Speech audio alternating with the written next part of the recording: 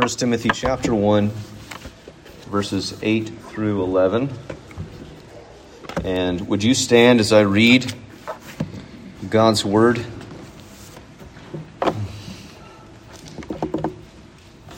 Hear the word of the Lord. Now we know that the law is good if one uses it lawfully, understanding this, that the law is not laid down for the just, but for the lawless and disobedient, for the ungodly and sinners, for the unholy and profane, for those who strike their fathers and mothers, for murderers, the sexually immoral, men who practice homosexuality, enslavers, liars, perjurers, and whatever else is contrary to sound doctrine, in accordance with the gospel of the glory of the blessed God, with which I have been entrusted. This is the word of the Lord. Let's pray. Father in heaven, we thank you that you again have made yourself known to us, that you have not left us in our self-made darkness, but you have brought the light of Christ, the light of your word, the light of your Spirit now present. So would you be our guide? Would you give us eyes to see and ears to hear and be our teacher? Father, I now pray that whatever proceeds from this mouth that is not of you would fall to the floor and remain unheard. For the grass withers and the flower fades, but the word of our God endures forever. Lord Jesus, you said heaven and earth may pass away, but your word will never pass away. So God, would you speak to us today? Father in heaven, speak. Your children are listening. Have mercy in the name of Christ. Amen. You may be seated. I think there was something intuitive about James Allen up here. Just a second ago, when we started singing Holy, Holy, Holy, he immediately took his sandals off. I felt like I had a little baby Moses, you know? It's like, maybe I should be doing that. I don't know. Back in 2016, if you guys, some of you were here and you'll know where this story, 2016 was a stressful year. Sarah Beth and I have been married for a year. This is June of 2016, and been married a year. It's our first anniversary. There was some rocking of the boat in the church. If you guys remember, it was tumultuous. And for our first anniversary, we were supposed to go down to Amelia Island, Florida. Right? We had saved up some money, and before you had kids. Right now, it's like maybe we'll go. Maybe your parents will go away for a minute, and we can use their house in Charleston. Okay, but just kidding. We were supposed to go down there, and they messed up our reservations, and this whole thing happened, and so we ended up in Charleston, and instead of Jackson or Amelia Island, was near Jacksonville. And I had gotten sick. I had the shingles in 2016.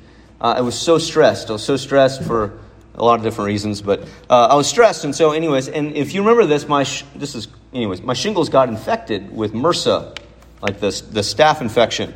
And so we're down at the beach, and we go to eat, and it's like 100 degrees outside, and it's June in Charleston, and I'm literally freezing, so cold. And so she says, we should probably go to the emergency room. So we go to the emergency room, they check me out, and they say, okay, here's some medicine. They send me home, and then a couple days later, her mom, who's a nurse, comes and says, she looks at my stuff, and she's like, hey, you probably need to go back. I've got I had this golf ball on my arm, and I had these knots on my back. It was terrible. It was really painful. I wasn't feeling well, and nothing was helping. So we go to the ER, and the doctor, very precious gift of God that he was, he looks at my arm, and it's throbbing. It's painful. It's probably one of the most painful things of my life. And the dude just grabs it and starts to massage on it, looking at it, asking me questions. And he keeps telling me, hey, I know this is going to hurt a little bit. In my mind, I say to him, I wanted to say a lot of things. And I said, you do what you have to do. I'll do what I have to do. I don't need you don't need to tell me. You just do it. So he's like, and it's brutal, but it was so excruciatingly painful. But the pain was a part of the healing. The pain of that moment, right, was the beginning of healing. What they had to do is they took some samples. They admitted me into the hospital. They found out that it was MRSA, and the doctor in the hospital, once I got admitted, she was like, if you'd waited much longer, it could have compromised your arm, which was a sobering thing to hear as a 30-something-year-old guy. And But I had to go to surgery, and they got the melon baller and got that stuff out of there. And some of you got that. They don't really use a melon baller, I assume. So what it felt like. But the pain was the beginning of healing. And when Sarah Beth was like, "So what are you preaching on Sunday?" And I said, I kind of laid my Bible open as I was making breakfast, and I said, this is right here, and she read it, and she's like, "Oh, that'll be fun." Liars and perjurers and homosexuals and all this stuff, but Paul begins as he's unpacking he's contrasting, right? Timothy, here's your sort of ministry, and then compared to the false teachers who are at Ephesus, here's their sort of ministry. They're caught up in an over-attention to the law. And here we should think about the Mosaic law, the Old Testament law. They're caught up in it, but they're not using it rightly. The end of their teaching is leading to speculation. It's leading into strife. It's leading into partiality within the body. It's not having the proper fruit. And sometimes when we see the Word of God abused, or particularly you see the law of God abused, you begin to think, well, that must not be for us anymore. What do we do with the law of God? What do you do with the Ten Commandments? Are they still binding upon people and upon Christians? What do you do with the ceremonial laws about sacrifice and about the temple? Since there isn't a temple, and this isn't that sermon, so we'll talk about why there's not a temple later. What do you do with the judicial or the civil laws? Or some of the holiness code that says you don't eat shellfish and you don't wear clothes of mixed fiber. I haven't struck out on the shellfish today that I know of, but I'm pretty sure I've got something on that's mixed fibers. So what do we do with the components of the law? Should we take all of it and say, well, I'm not under law, I'm under grace, and so I can now I live in the law of Christ and the law of liberty, and the Old Testament is just nice historical draperies in my Bible, but I can really just have my New Testament, Psalms and Proverbs, and go about my way. And to act like that, and to live like that, and to do ministry in that way, really says we're not actually believing what the New Testament is telling us about the Old Testament. 2 Timothy, which isn't this book, but it's the book after 1 Timothy, 2 Timothy. All right? All Scripture is breathed out by God and profitable. You remember that part? Remember, when Paul says that to Timothy, there is no New Testament bound up in leather for us to look at, or hardback or any other way. The only thing that could have been referencing at that moment was the Old Testament. What we know as the Old Testament. And Paul immediately wants to save Timothy from that error of saying the law is no good. Just because some abuse it, it doesn't mean that it's not good at all. Just because we live in the new covenant, it doesn't mean that it has no profit for us or any role in our lives today. But in fact, now we know that the law is good. Paul states we know this compared to they don't know. Verse 7, remember, they're desiring, the false teachers are desiring to be teachers of the law without understanding either what they're saying or the things about which they make confident assertions. They're taking the law of God and they don't know what they have in their hands. They're taking the Word of God and they don't understand what to do with it. And so the end of their application of it, their end of their use of it, rather than bringing healing and wholeness and growth and building to the body of Christ and to the people of God, it ends up as a tearing down. It spreads them out, brings them into fights with one another, and does not further the plan of God, the administration of God, the stewardship of God. In verse 3, 4? Verse 4, about the stewardship of God that is by faith. Remember how that Timothy is being urged not to fall into this false teaching, but to follow Paul's course. The false teaching leads away from the application of the plan of God, right? The plan of God, creation, fall, redemption, new creation. that God is bringing everything to its proper right end in Christ. He's summing up all things in Jesus. It says this in Colossians. That the ministry that Timothy ought to be pursuing should be one that furthers God's plan of bringing people into the family of God and seeing restoration happen in their lives by the power of the gospel. And so somehow, connecting those dots, Paul is saying the law is good for that end. The law is good for the end of God's stewardship, of His plan. That the law continues to have a role in the plan of God, the stewardship of the plan of God, how God is bringing everything from creation through the fall, through redemption, to new creation, where He's summing up everything in Jesus. The law has a role to play there, and the law has a role to play for us. Now, the law is good, but it's only good if you use it lawfully. Or one translation that says legitimately. That there's a way of using the law, and I'll define my terms in a minute. There's a way of using the law that is not legitimate, as I've kind of mentioned with the false teachers.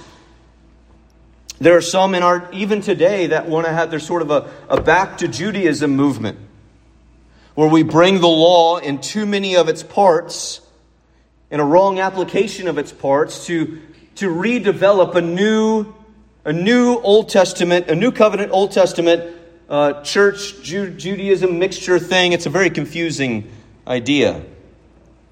But part of it is that you take a component of the law that is meant to be fulfilled in Jesus and is meant to instruct us about the nature and the work of Jesus. Rather than letting it lead us to Jesus, you try to apply it to the family of God now. An illustration of this would be binding, this is an important distinction, would be binding believers' consciences about observing Jewish feasts. Right? You might not think this happens, but it happens. Hey, you should do Passover. You should do a Seder. Now, I'm not saying it's like somehow immoral if you want to learn about it, but I'm saying binding the conscience, that we should somehow do all of the Old Testament festivals. Where all of the Old Testament festivals are they're really types that find they're pictures that lead us to Jesus, that they're fulfilled in Christ. They teach us about who Christ is and how we're related to Him. So when we think about now the law is good if one uses it lawfully, I'm going to give you two sets of three. School has started for our kids, so you get school too. 2 sets of 3. There's the threefold division of the law, and then there are the 3 uses of the law. Okay? I don't know what animal has 3, but 3, okay? Threefold division is where I'm going to go first. And this will save you so much. If you're trying to interact with somebody and you're saying, hey, this is wrong because God's word says it's wrong, and you use some Old Testament law to prove it, and they immediately come back to you and say, well, you eat shrimp, don't you? You have cotton and lycra or spandex or whatever y'all are wearing today. Polyester blends. So you're breaking the law too in that way. The threefold division of the law instructs us. It is not imposed from the outside, but it's really developed from how the law is laid out before us in the Old Testament. But there's 3 simple divisions of how the law was in the Old Testament. And this isn't, I don't have time to open up all of this, so I just want to hit it and move. So there's the moral law, there's the ceremonial law, and there's the judicial or civil law. The moral law, which is best summarized for us in the Decalogue or in the 10 Commandments. The moral law is a direct picture of the moral, perfect righteousness of God. It is a mirror, and it is an enduring mirror, an enduring reflection of the character of God. Here are God's perfect standards that stand for all time, for all people. And in fact, an argument could be made that it is this law in its parts that were inscribed upon the heart of Adam. And they remain inscribed upon the heart of every man, woman, and child who has been born of Adam since. Romans chapter 2. Secondly, There is the ceremonial law. The ceremonial law governs the worship life, the cultic worship life of the people of Israel. What are the sacrifices? What are the sacrifices for? What's the temple like? Why is there a bronze basin and all that altar and the mercy seat and the cherubim, all the stuff surrounding the worship and the sacrifice and the atonement of the people of Israel? All of the ceremonial law has been summed up in Jesus, who is our perfect high priest, who is our perfect sacrifice, who makes intercession for us. So while the moral law endures, the ceremonial law points to Jesus and is summed up and fulfilled in Christ. Okay? And then there is the judicial law, or the civil law. And this governs Israel as a nation, a geopolitical nation state. And so a lot of it is particular to the circumstances of Israel. But at the center of the judicial law is the moral law. And all I'm saying is that the judicial law of Israel is a direct application in that context of the moral law of God. Why should you stone murderers? Because the moral law of God says that you shall not kill. Now, I'm not getting into a capital punishment. That's just an illustration. But there is a moral law kernel in the middle of every judicial law. And so while the judicial law may not be directly applicable to us, every judicial law has an inclination or a teaching moment of what do we do with the moral law in our context. But we are not, and this is an important distinction, we can learn what to do with the law from the judicial law, but we are not a geopolitical, theocratic nation state. We are the church of Jesus Christ. The sword has been entrusted to the deacon of the state. We have a different mandate. Now, I know some of you are like, where are we right now? That's okay. Sometimes this is, how do you teach a kid how to swim? This is not how you teach a kid how to swim. But sometimes this is how I learned at Boy Scout camp. Here's the end of the dock. Sometimes you sink or swim. And hopefully I'm going to help you swim in a second. But there's a threefold division. And you're thinking, Jacob, you made that up. Well, I think the clearest place where you see there's at least a distinction between the moral law revealed in the Ten Commandments and the rest of the commandments of the Old Testament is that the moral law of the Ten Commandments is written by the finger of God. Remember, on the mountain, it's written by the finger of God upon the tablets. Everything else is given to Moses, who then distributes it to the people. So the moral law of God remains. So that's the first set of three. I want to be like, any questions? But we're not going to go there yet, okay? There's the moral law, ceremonial law, judicial law. Moral law remains in effect in terms of it should bind our consciences and teach us how to live. But we'll talk about more uses of it in a second. The ceremonial law was about the worship life of Israel and is fully fulfilled in Jesus. The judicial law contains a kernel or a seed of the moral law, while the judicial is wrapped up in the people of Israel.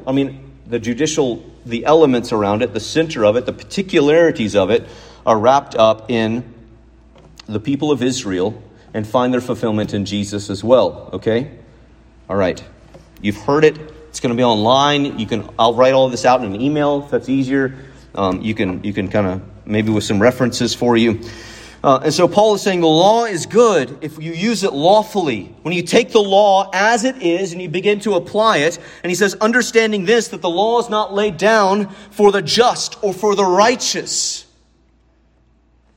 The law is not for the righteous, nor does the law make righteous. Important. The law is not for the righteous, and the law does not make righteous. What do I mean by that? You're made righteous. Being made righteous is justification. And you are not made righteous by the law. That is not the function of the law. And it was never intended to be the function of the law. It is a perversion of the law of God to seek righteousness through works of the law. It has always been.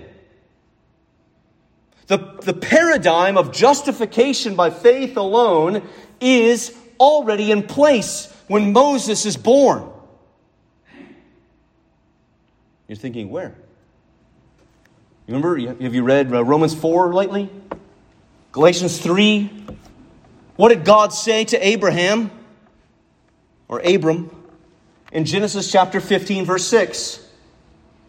What does God say? Abram believed God, and it was credited to him as righteousness. This is the paradigm post-fall. All right, after the fall, the only way that people are right with God is by believing in God. There's no one ever since the fall, there's no one ever, actually. Adam and Eve dropped the ball, lightly said. No one ever has been justified by works of the law, because the works of the law demand that you do everything the law says to a T. Full obedience all the way, all the time, without ever failing. That's the standard that God lays out for you and for me. Even today with the moral law, we look at the Ten Commandments and we see what Jesus does with them in the Sermon on the Mount, and we should immediately realize that I, in and of myself, am not righteous according to God's standard. I'm not, and you're not. I don't have to be in your business to tell you that. I'm in a little bit of your business and I can tell you that. You're in a little bit of my business and you could tell me that. No one is made righteous by obedience to the law. I feel like I've got to hammer that home, because that's how we always slip into that. We always slip into some form of legalism, some form of moralism, saying, look at my obedience. And for us today, it's rare, it's less that. It's not always, hey, look at my obedience, but it's look at my emotional fervor. You could go on Facebook today and you say, how many people had this great worship experience? And how do they know they had a great worship experience? They cried today in church. As that's some level. You've crossed a threshold and you've worshiped now that you have an emotional experience. Find me that here.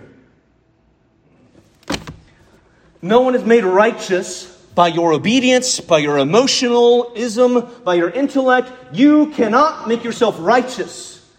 And so the law is good because it is that doctor squeezing on the pus-filled, sin-infected heart and saying, you're not right in and of yourself.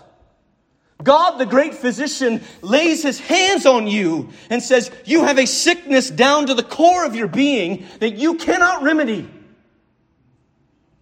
And if you don't deal with it, if you don't let me in there, it won't just compromise an arm, it will compromise your soul.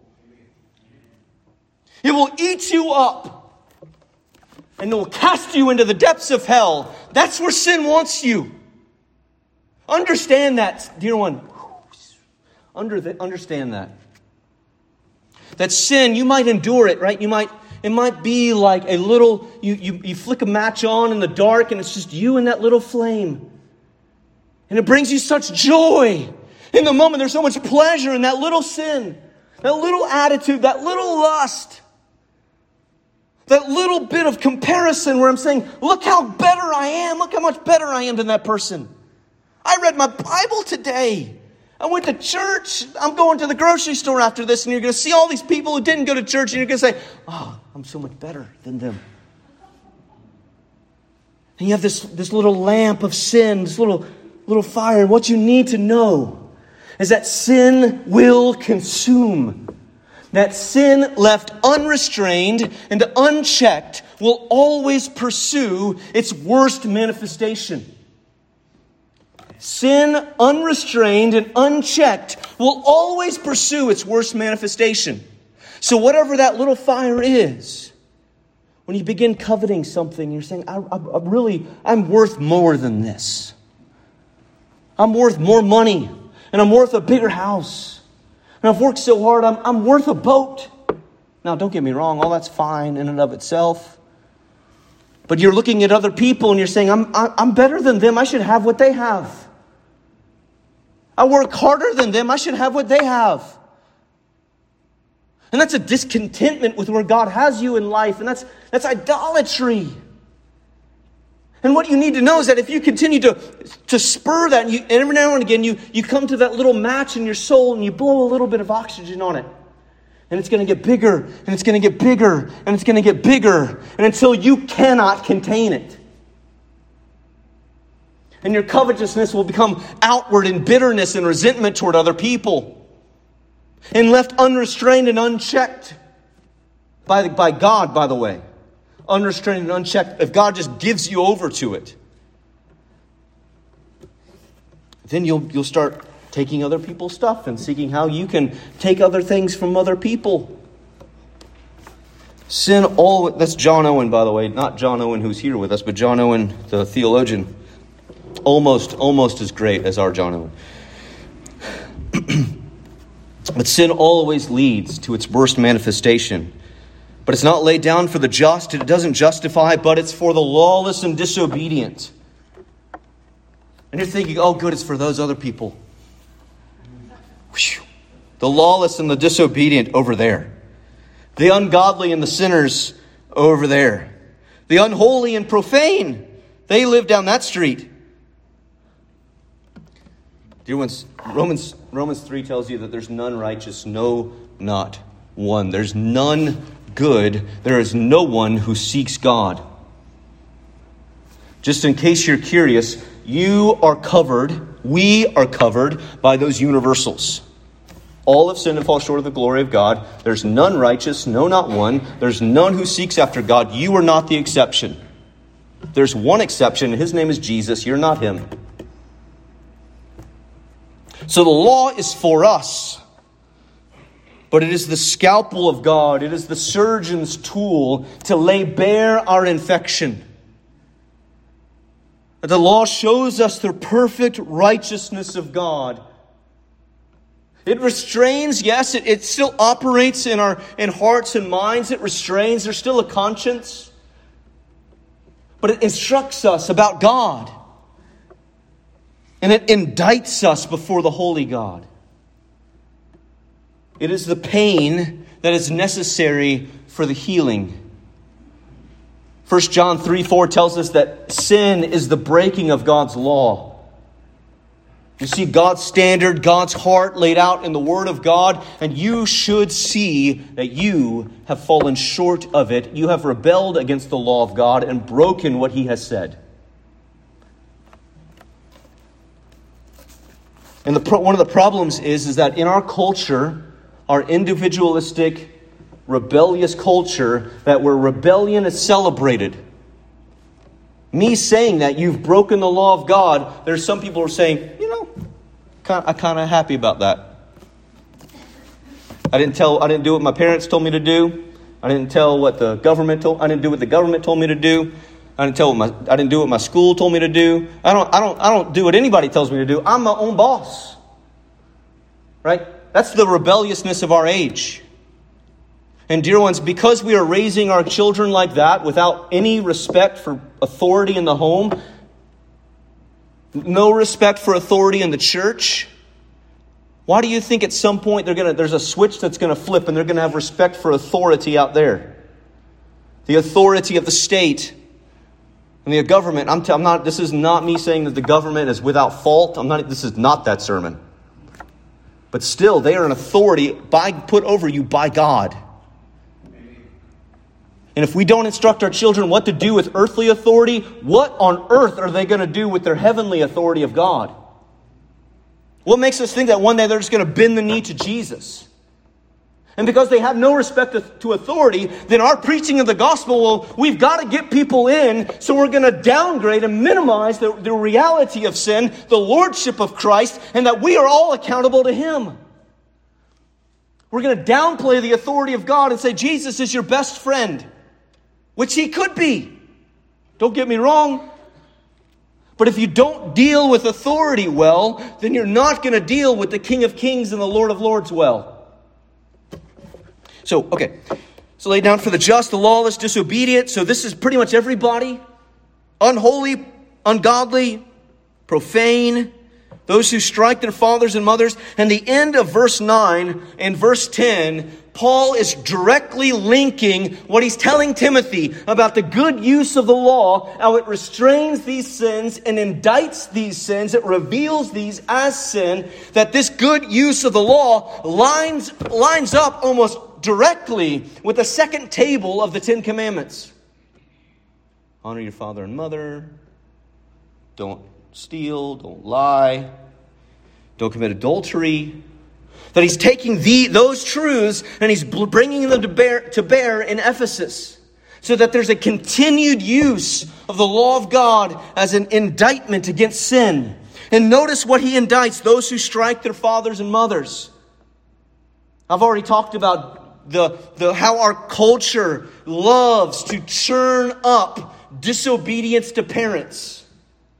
They want to dissolve the authority of the home. They want to dissolve the respect that children give their parents. Because if you can dissolve that bond, then you're on the verge, once you dissolve that, you dissolve the respect and the love between a husband and a wife. You're dissolving the family. That's what the adversary would love to do. And he's having a heyday in our culture right now. So there's this demolition of the authority of the home. And again, authority in the home is directly linked to how do you interact with your boss at work. There's a chain of connectivity here. Those who strike their fathers and mothers for the sexually immoral. This is the word porneon, where we get the word pornography and porn. Sexual immorality is an umbrella term. So while the Ten Commandments say don't commit adultery, Paul is saying the gist of what God is getting at in his moral law is that we should be sexually pure in our relationships. And that any deviation from husband, wife, marriage, sex, any deviation from that is a breaking of God's law. Like, that does not live up to God's standard. Our culture is not the standard. The last 40 or 50 years is not the standard, church. Just because it's like this is what we do today. You move in for a year or two before you get married. No! And I'm not trying to be overly gruff, but you need the scalpel of God's law to open up the rottenness. And to say just because it's convenient and just because it feels good, it is not morally applaudable. It does not jive with God because He is the authority and you are not. You don't have the right. But when we sever ourselves from all authority and we sever ourselves from God, then we seek, just like Adam and Eve, to be kings and queens of our own making. We seek to be our own gods who can determine our own way. And we refuse. We refuse to our own destruction the authority of God. The authority of God revealed in His Word, but in fact the authority of God revealed in nature. It should be patently obvious that marriage is I need to temper my tone here. I'm not trying to be... It is patently obvious that marriage is a man and a woman who, the general principle is a man and a woman who reproduce via sexual union and have kids. Like, it's patently obvious. But we are so, as a culture, we are so hell-bent, not just a turn of phrase, we are hell-bent on dissolving all remnants of the authority of God in our culture and over our bodies. We will deny what God has made and what God has said of you, and so that you have men and women coming together and calling that marriage. And that's not a marriage in God's eyes. You have women and women getting together, denying what God has said in His Word and in the biology of nature.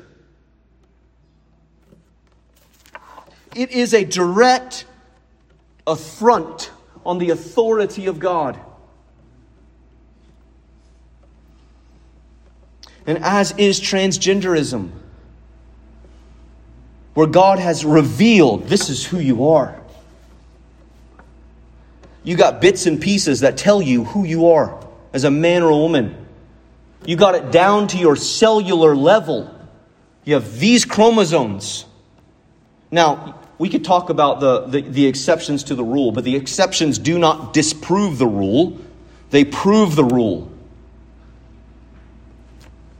X, X, X, Y. But in our desire to dissolve the authority of God, we are willing to dissolve components of science itself, while we at the same time uphold science as the only arena of truth. We are so confused.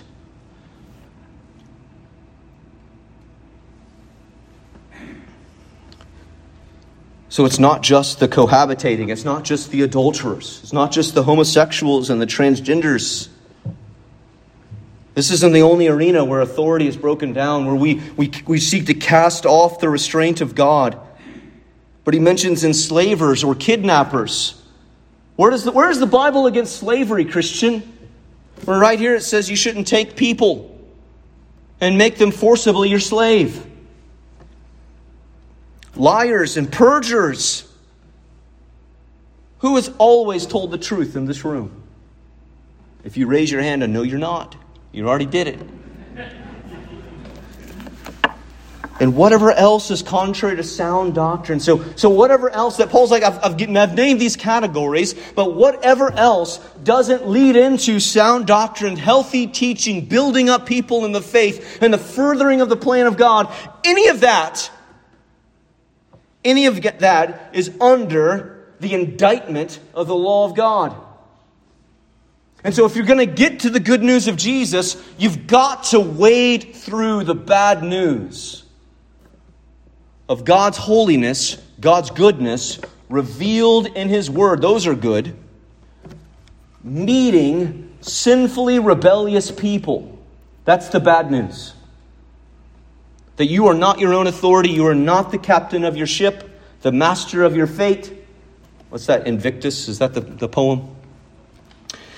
You have to wade through some bad news. And what all of this earns, what all of this deserves, what all of us earn, what all of us deserve,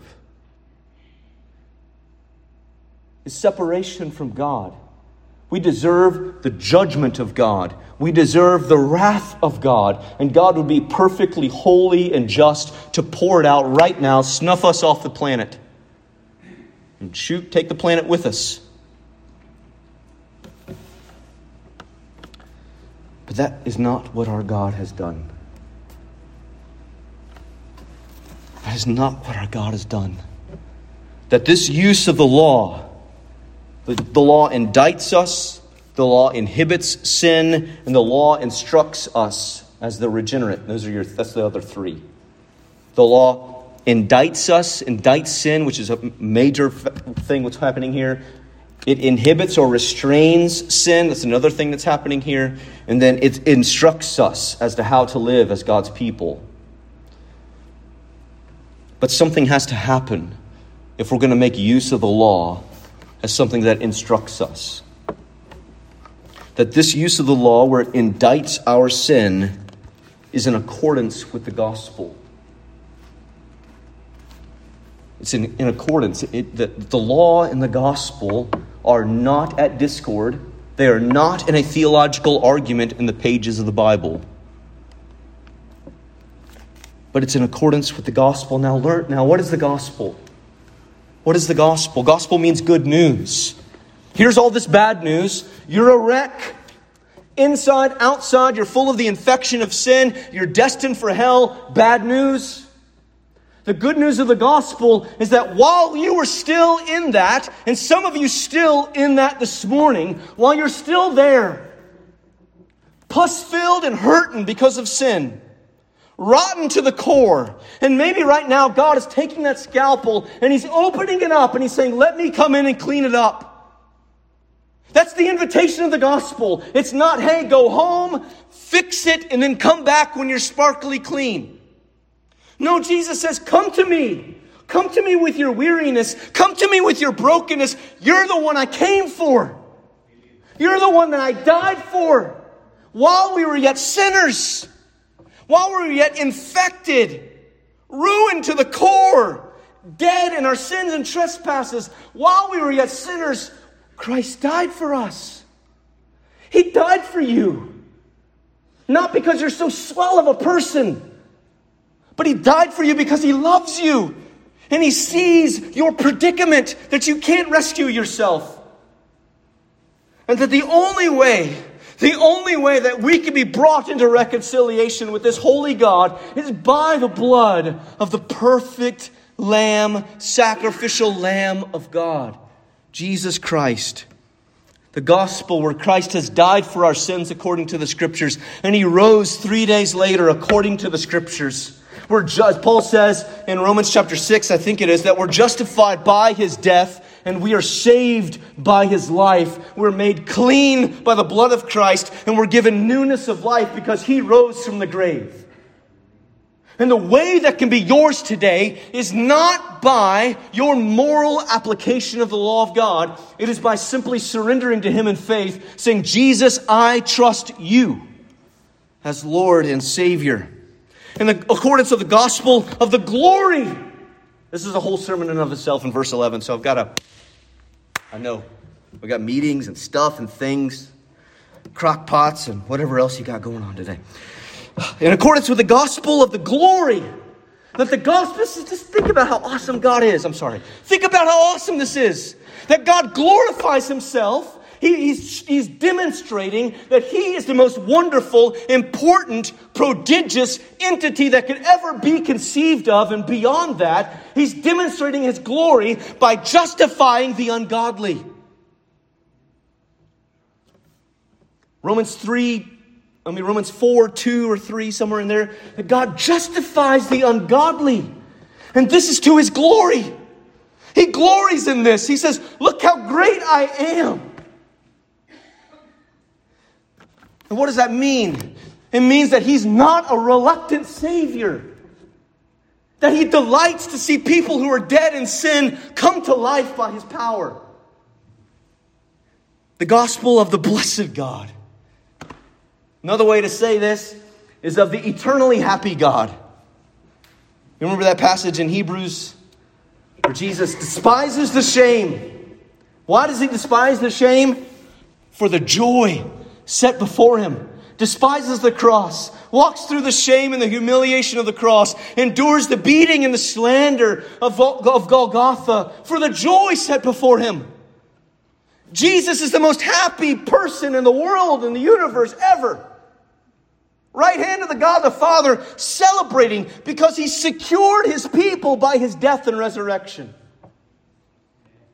He's the blessed God. All praise, all glory, all honor go to the God who saves sinners like me and like you. Would you come? There's no reason. There's no reason to die sin-infected far from God. Be reconciled to the God who loves you. Trust in Christ. Run to Him.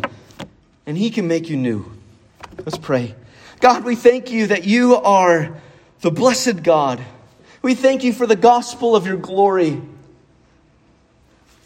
And though the pain of hearing some of our sins hit on, some of the places, Lord, where the adversary tempts us and draws us away from You, even as Christians still, would the wounding of conviction this morning be a good grace to draw us to Jesus, to find shelter in the one who has died for us. Jesus is the friend of sinners, because that's all there are. There are sinners who have been made saints by Your grace, and there are sinners who remain dead today. And I pray, Lord, that You would make them alive by the power of Your Spirit now.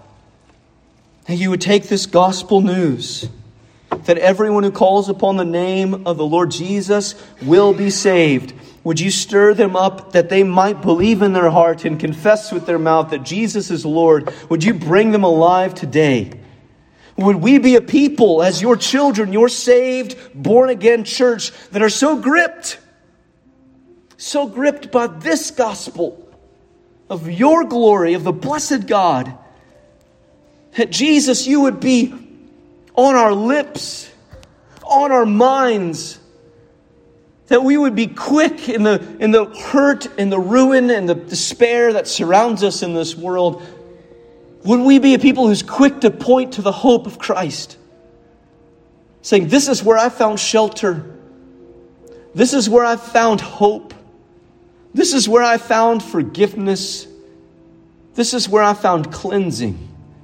In Jesus alone. So Lord, we thank you. And we thank you that your word goes out and it will not come back void. Would you accomplish your will for your name, your glory, we pray. In Jesus' name, amen.